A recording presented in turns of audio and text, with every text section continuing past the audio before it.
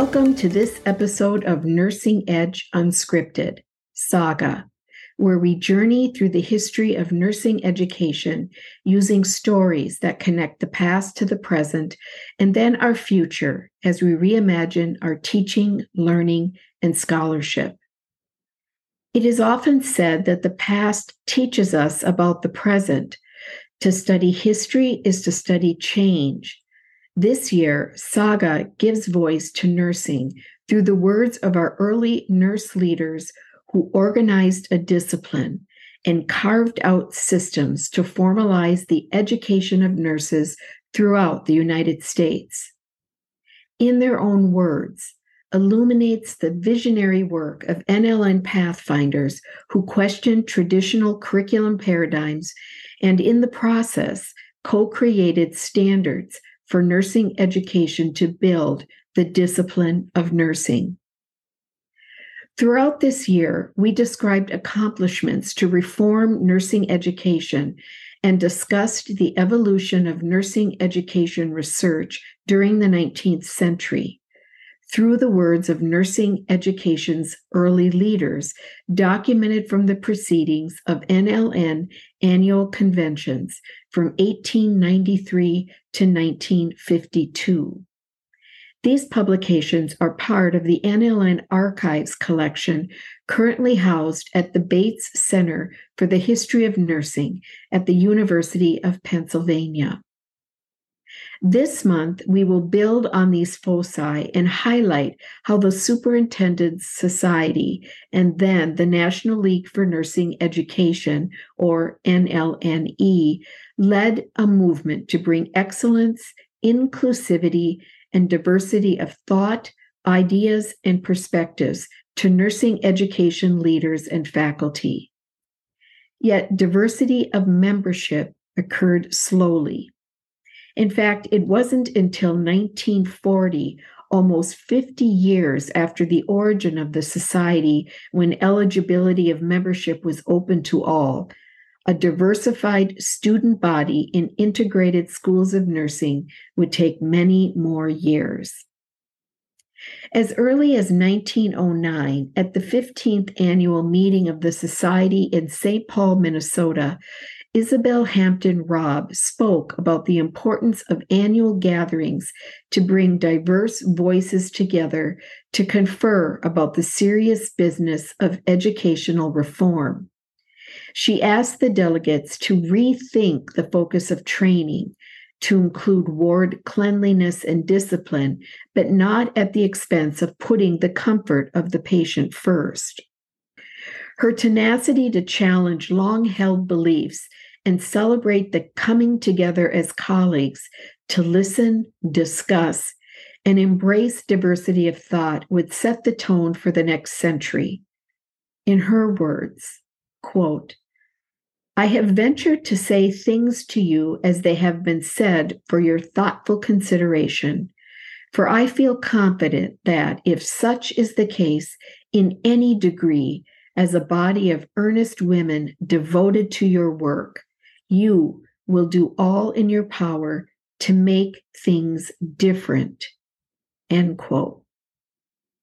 In subsequent years, members of the Society and the NLNE embraced Mrs. Robb's call to welcome reform and challenge traditional assumptions. By the turn of the 20th century, leaders of the Society and the NLNE daringly spoke about the need to embrace a broader understanding of the nurse's role. For example, in 1920, at the 26th annual meeting of the NLNE, S. Lillian Clayton discussed the emerging role of the community health nurse as clinician, scientist, and educator, calling on delegates to envision the nurse, quote, "not merely as a practitioner, but as a teacher with a vision of right relationships and a talent for effective presentations," end quote. At the same time, members of the NLNE engaged in debate about whether mental work, as the term was used, should be relegated solely to the state hospitals or if mental work belonged as part of the hospital-based nursing curriculum. What is more, the NLNE opened dialogue about the need for movement to higher education as the basis for instruction, touting the advantages to include new knowledge, science, and ethics, as well as technique. These ideas were radical departures from traditional customs and standards that hygiene, ward cleanliness, and technical skills defined the nursing role. Diversity of settings and practice and of methods to teach nursing permeated the era and broadened nursing education's scope and practice.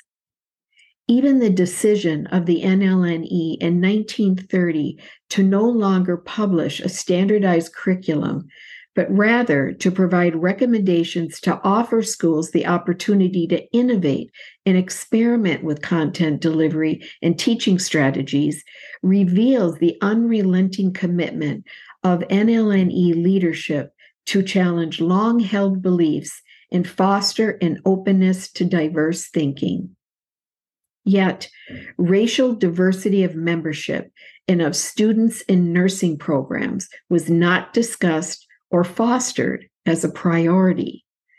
In fact, at the mid-century, most nursing education programs maintained strict racial segregation. In 1950, only 6% of all graduate and student nurses in the United States were Black, and the nursing educational system remained highly segregated, with separate schools of nursing for individuals who identified as Black.